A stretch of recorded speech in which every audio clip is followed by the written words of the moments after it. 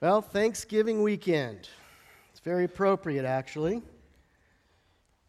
because we're going to be talking about food. I'm sure some of you had some spreads that looked like this. It's a time known for great feasting. Of course, with great feasting comes what? Great leftovers. And a messy refrigerator. I'm sure some of yours probably don't look like that anymore. I'll tell you, though, I found this, and I thought this was amazing. I'm sure some of you created masterpieces much like this. This is called the Ultimate Thanksgiving Club Sandwich. It's incredible. Well, obviously, I'm not Wayne Broderick. My name's A.J. Rinaldi. I am one of the pastors on staff here, and we'll be taking this journey together today, still in 1 Corinthians, and we're going to be talking about one of my favorite chapters in the whole Bible. 1 Corinthians chapter 8. I absolutely love it. We're going to tackle the whole chapter today. And at issue is food offered to idols. Food offered to idols, or as it may have been known, the best restaurant in town. So to clarify what that means, this is actually not connected to the Jewish Old Testament sacrificial system. There might actually be some confusion there, so I want to be sure that I clarify that up front. This has nothing to do with that. We're talking about pagan worship here, all right? This would have been practiced among the Gentiles. This is when an animal was sacrificed. The choice meats from that sacrifice would have either been sold in the market, or actually it might have been served in the temple, hence the best restaurant in town.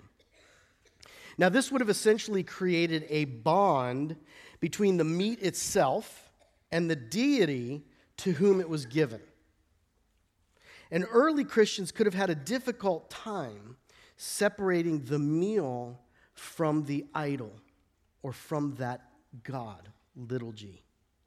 Hence the struggle that Paul was responding to here. Now, we'll talk more about those gods and idols later, but Paul opens this epistle by plainly stating the topic at hand.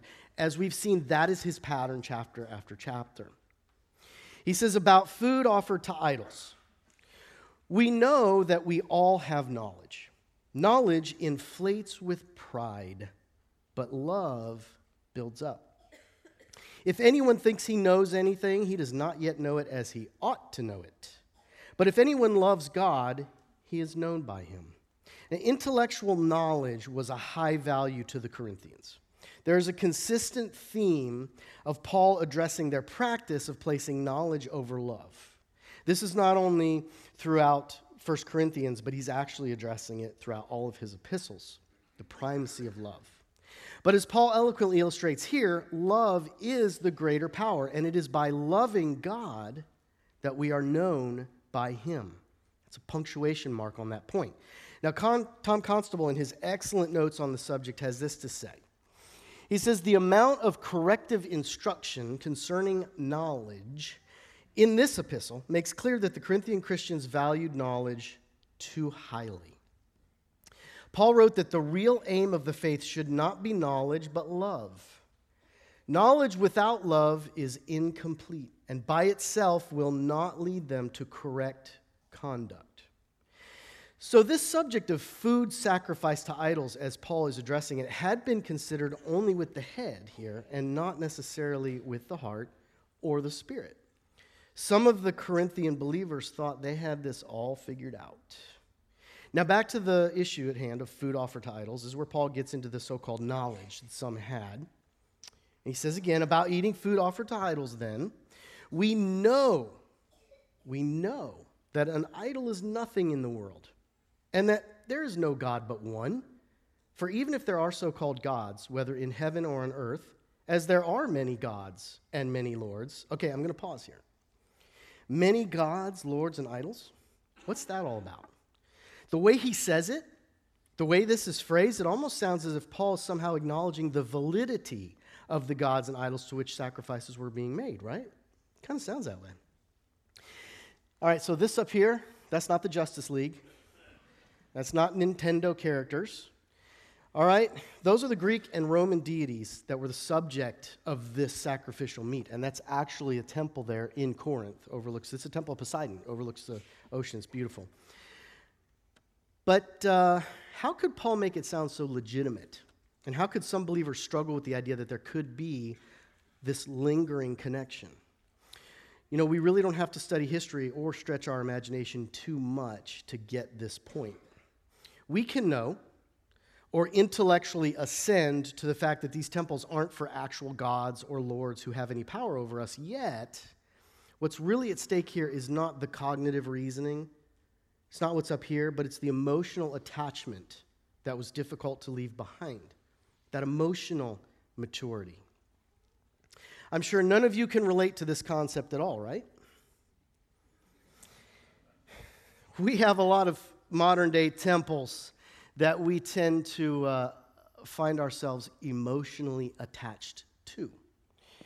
And I'm sure that you can kind of understand where Paul's coming from.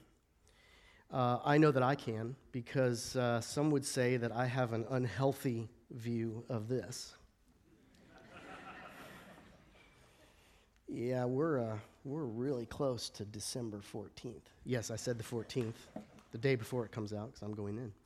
All right, so in verse 6, Paul lifts up the truth by accentuating the preeminence of Christ. He says, "Yet for us there is one God, the Father. All things are from him, and we exist for him. And there is one Lord, Jesus Christ. All things are through him, and we exist through him." Now, there is a parallel chapter in Romans in which Paul's addressing the same issue, but to a different audience. And it takes a very similar form to 1 Corinthians 8.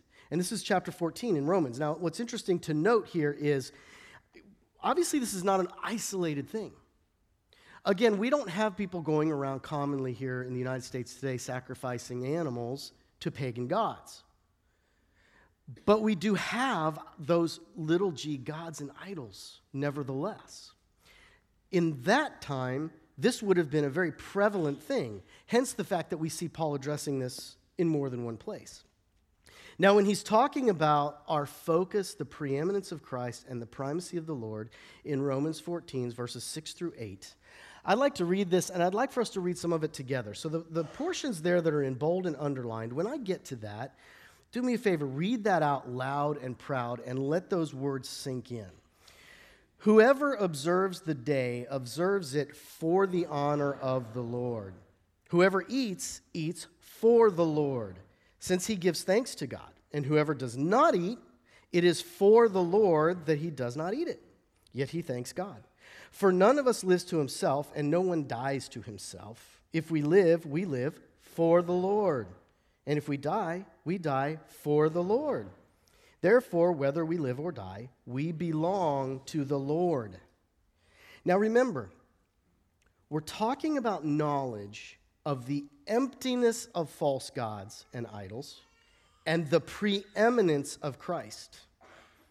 And yet some Christians were struggling with this idea and still struggle with this idea in their conscience. So in verse 7, Paul says, "However, not everyone has this knowledge. In fact, some have been so used to idolatry up until now that when they eat food offered to an idol, their conscience, being weak, is defiled." Why and how is this issue of conscience significant? Robert South was a powerful English preacher in the 17th century, and what he had to say about the effect of guilt on the conscience is pretty strong. He says, "Guilt upon the conscience, like rust upon iron, both defiles and consumes it, gnawing and creeping into it as that does, which at last eats out the very heart and substance of the metal." Conviction is a powerful emotion. It's often overlooked and underappreciated, and yet it can corrode the Christian's fortitude, the metal, to the point of ineffectiveness. It's when it's considered incorrectly. I'll talk a little more about that in a moment, our response to that. As Paul states in Romans chapter 14, again, we're going to go back to our parallel chapter here, verses 22 and 23. He says, "Do you have a conviction? Keep it to yourself before God. The man who does not condemn himself by what he approves is blessed. But Whoever doubts stands condemned if he eats, because his eating is not from a conviction, and everything that is not from a conviction is sin. See, the thing itself, this is important to realize, food or whatever it is neutral. The object is not the cause of the sin. It is our innermost feelings, our convictions about that thing. Remember, what we do for the Lord. 1 Corinthians 8:8, Paul says, food will not make us acceptable to God.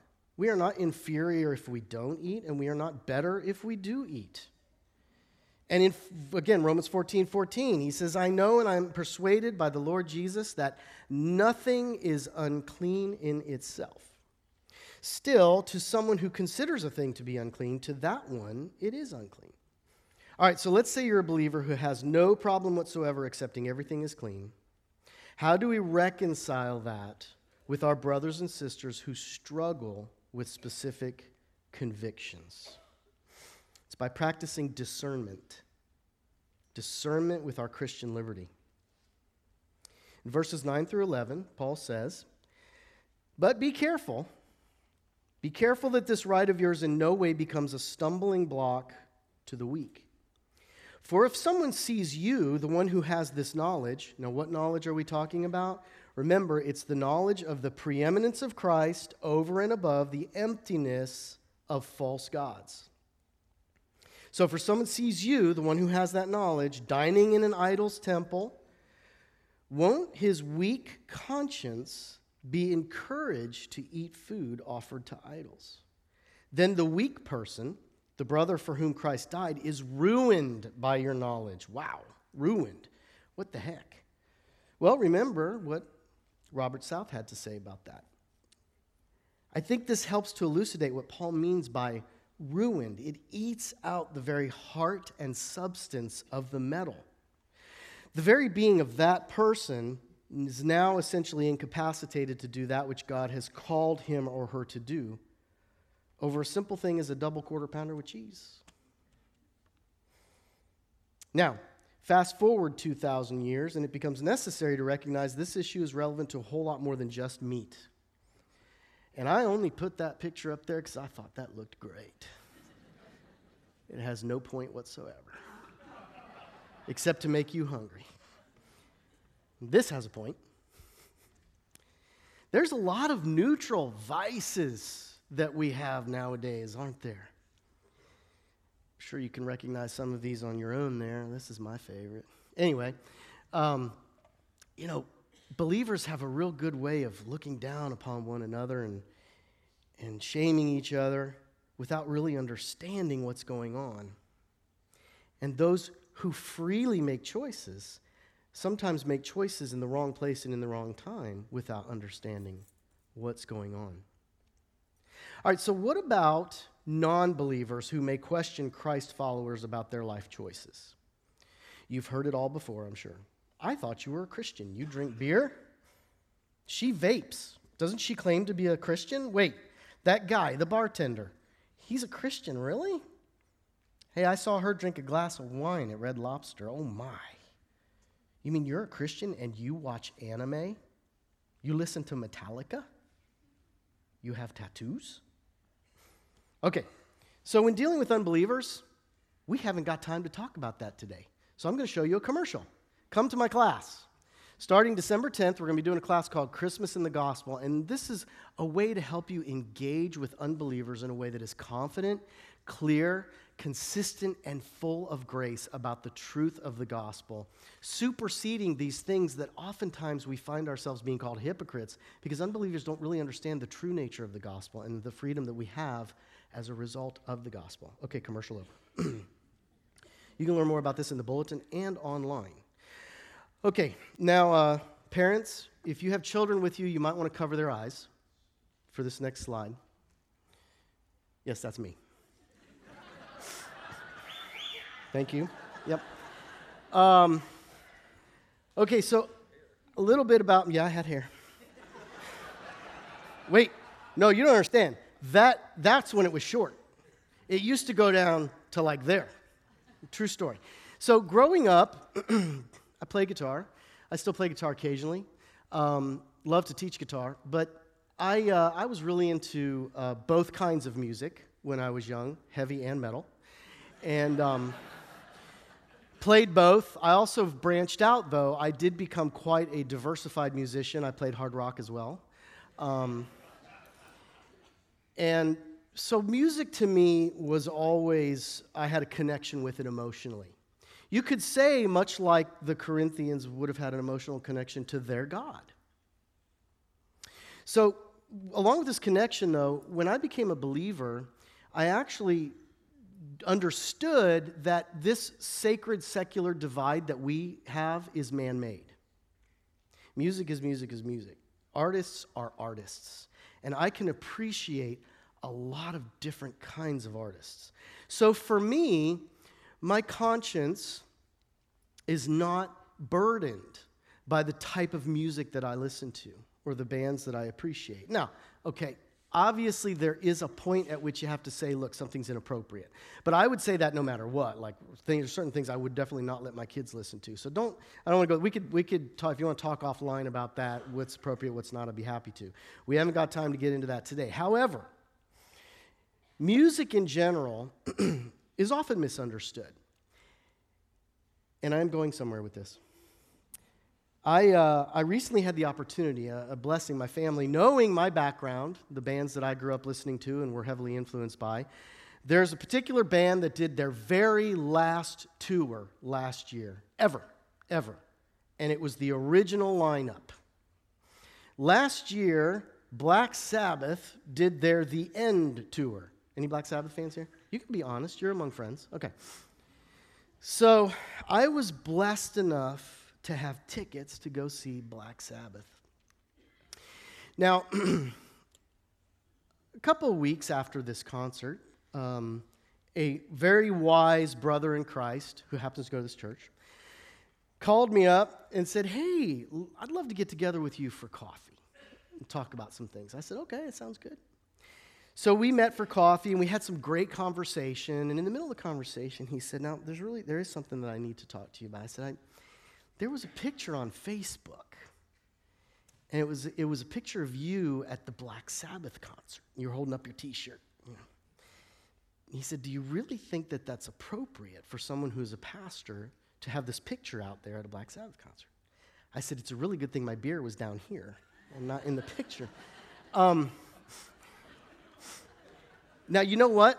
It's funny because what's our natural reaction? Our natural response to that would really probably to be defensive. And, hey, wait. And we had a great conversation, but I'll tell you this. Here's the lesson learned. He was absolutely right. And the awareness, it's not that the thing itself, it's not that attending the concert itself, and this may seem contrary, I'm going to talk about this more a little bit in a moment, but we do have to be careful. Because you do not know who is watching and who is being influenced by the things that we do to perhaps do something themselves for which their conscience is burdened. Romans 14:15 says this, for if your brother is hurt by what you eat, you are no longer walking according to love. There's a modern-day poet, philosopher, theologian, really cool kid. I love this guy's writing. Chris Jamie, and he said this. He said, it is not that the humble man thinks poorly of himself, nor highly for that matter, but rather he does not think of himself at all. And this is because he is too busy loving something or someone else to do it.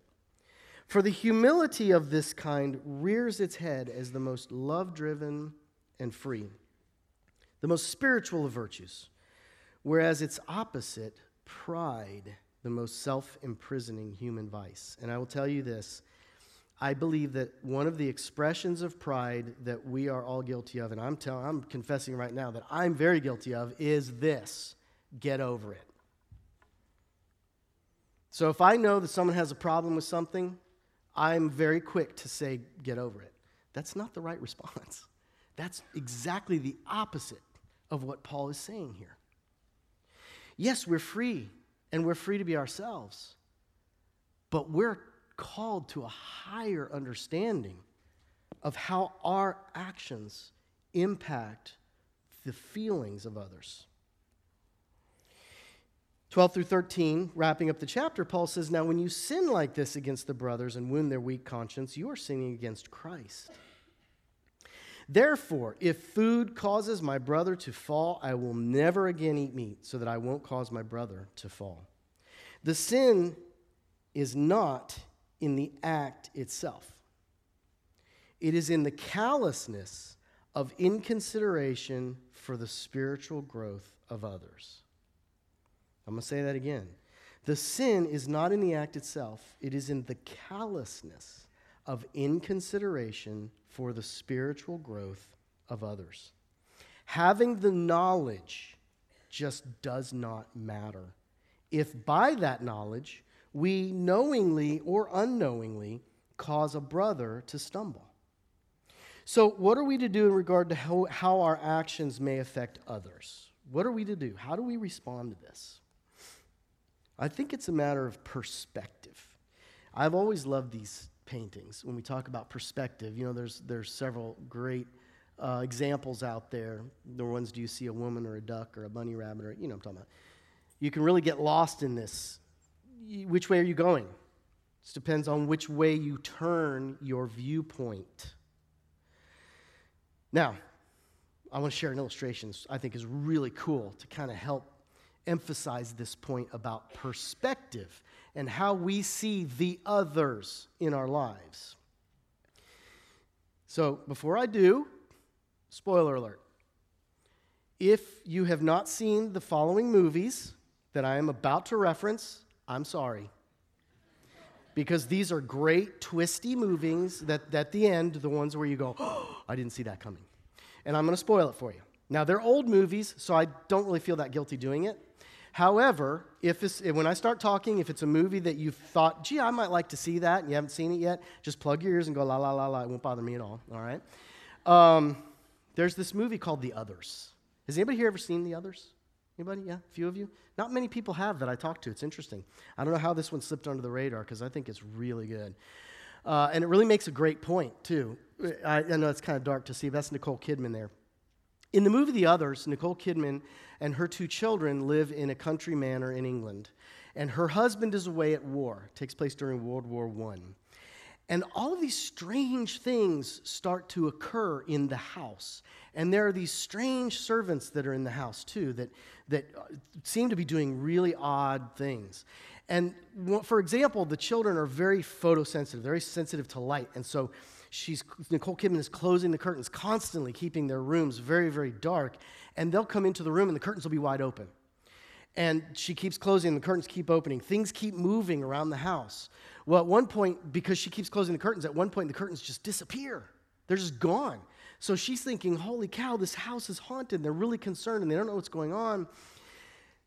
Well, it's a very similar twist to the ending of, I'm sure you've seen this movie. Anybody seen this? Again, The Sixth Sense, right? What's the famous line? I see dead people. Okay, we don't know until the very end. Again, spoiler, if you haven't seen it, la la la. Bruce Willis is dead. He's a ghost. Guess what? In The Others, Nicole Kidman and her children are the ghosts. And all the activity that's going on in the house that's mysterious, it's the people who've moved into the manor. They're the living ones. And you don't learn this till the end of the movie, and it's like, wow, it really messes with you. It's like gets your hair standing up on your head because you realize all along the perspective was off. They were the others. And it's really cool in this final scene as the other family is leaving because they couldn't stay any longer. Nicole Kidman and her children are saying, this is our house. This is our house. Romans 14, again, to our parallel passage, 3 and 19 through 20, says, one who eats must not look down on one who does not eat, and one who does not eat must not criticize one who does, because God has accepted him. So then, we must pursue what promotes peace and what builds up one another. Do not tear down God's work because of food. Everything is clean, but it is wrong for a man to cause stumbling by what he eats. We are all the others. We are all somebody else's others. And of course, there are a lot of others around us. Paul makes it crystal clear what our response should be to those around us. In Philippians 2, 3 through 8, again, read these bold and underlined portions with me. Paul says, "Do nothing out of rivalry or conceit, but in humility consider others as more important than yourselves. Everyone should look out not only for his own interests, but also for the interest of others." And he continues with the why. "Make your own attitude that of Christ Jesus, who, existing in the form of God, did not consider equality with God as something to be used for his own advantage. Instead, he emptied himself by assuming the form of a slave, taking on the likeness of men. And when he had come as a man in his external form, he humbled himself by becoming obedient to the point of death, even to death on a cross." C.S. Lewis said it this way: humility is not thinking less of yourself. It is thinking of yourself less. We're the ones who need to get over it, basically. Now, I love this. This movement came out a few years ago, about 10 years ago now. The I Am Second. I'm sure if I asked people to raise their hands, probably half of you in here are wearing I Am Second wristbands right now. This was something E3 Partners did with Interstate Battery. Norm Miller I think this might have been his vision. Wonderful thing. I don't want you for a second to think that I am criticizing or in any way condescending to this movement, okay? So what I'm about to say, I do not want you to take it the wrong way. I think I Am Second is fantastic. I love the videos. If you are someone sitting here right now and you have no idea what I'm talking about, go to the website and start watching some videos. It's pretty cool. And the wristband is a really great way to open the door to being able to share the gospel with someone, because a lot of people know what that is now. The only thing that I might change a little bit is the concept of who is second. It says, I am second. Well, obviously that means Jesus is first. However, if you look, I love this acronym, JOY. When you look at this acronym, JOY, Jesus is indeed first, but others are next. It's Jesus, then others, then yourself. Paul wrote to the Colossians in chapter 3, verses 12 through 14. He said, "Therefore, God's chosen ones, holy and loved, put on heartfelt compassion, kindness, humility, gentleness, and patience, accepting one another and forgiving one another if anyone has a complaint against another. Just as the Lord has forgiven you, so you must also forgive. Above all, put on love, the perfect bond of unity. And that is our theme for this series. All for one, one for all. So may we all wear bracelets on our thoughts and on our intentions that say, I am last. I am last. I'm thinking of the others before me.